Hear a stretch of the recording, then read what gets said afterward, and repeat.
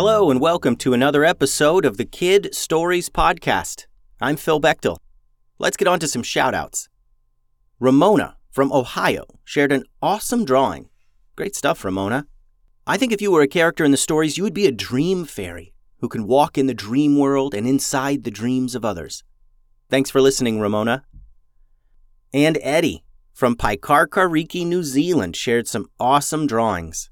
Love those, Eddie. I think if you were a character from the stories, you'd be a good Bizzard with a magical surfboard. Thanks for listening, Eddie.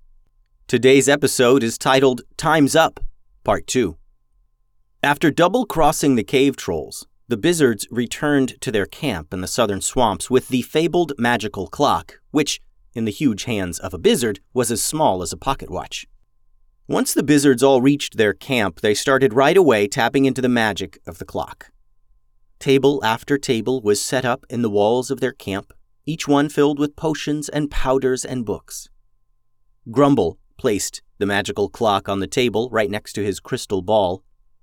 Other Bizzards would periodically step up and hand Grumble books opened up to a specific page for him to read, or hand him potions or liquids. He worked quickly to craft a device that would compel the magic clock and crystal ball to work together. It took a full day of nonstop work to finally figure out how to get the two magical items to work together. Finally, the other Bizzards crowded around Grumble and the artifacts on the table. He swirled his hairy Bizzard hands over and around the crystal ball. The ball glowed, and an image appeared within. It was the Valley Town Dojo.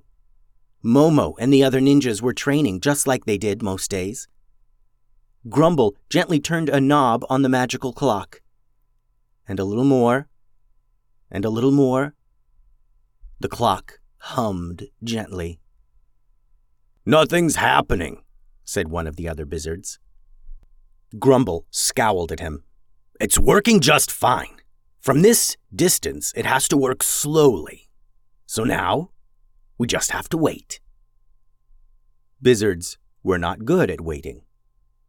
But being able to see the ninjas right there in the crystal ball and having the fabled clock within the walls of their camp made it much more real.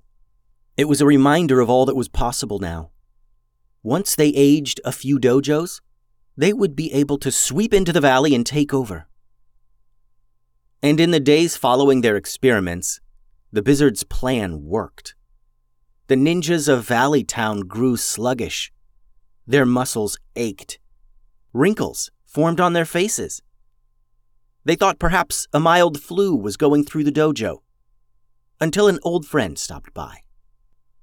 Old Witch Tubes was checking and picking up her weekly supply of cat food from the ninjas. They still helped out feeding many of the animals there on Tubes' farm. She stood waiting for Boulise to fetch the cat food from the shed. Looking at the rest of the ninjas, she could tell something was amiss.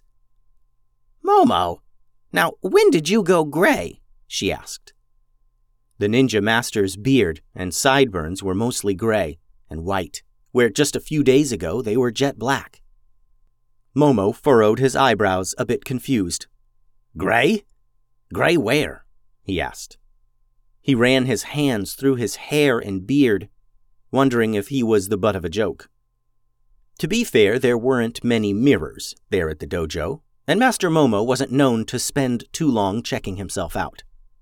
The other ninjas now looked a bit closer at Momo, realizing that he had gone mostly gray without them noticing. "Did you all not notice?"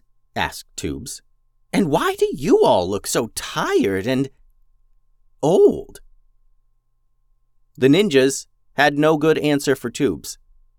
They examined themselves and each other, realizing that perhaps this was more than the flu. They looked older. Their bodies felt more sore than normal, and their faces all clearly showed age. "What's happening to us?"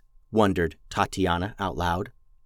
"This is quite strange indeed, as it coincides with recent reports from the Southern Swamps Dojo that they were experiencing the same effects," said Tubes. "Tatiana, Boulise, you two go to the academy and recruit a few young adventurers to explore the areas around each dojo." See if they can find any clues close by, said Tubes. The ninjas all then looked around suspiciously, wondering if the person responsible for this was right under their nose. And if anyone knows of some other heroes nearby, we're going to need help if the southern swamps and valley town dojos are out of commission, Tubes added. Those two brothers are around, said Tim. What two brothers? Asked Tubes. I don't know, said Tim. They're always at Hooper's when they're around, and one of them is like a lion or something. Oh, yeah. No.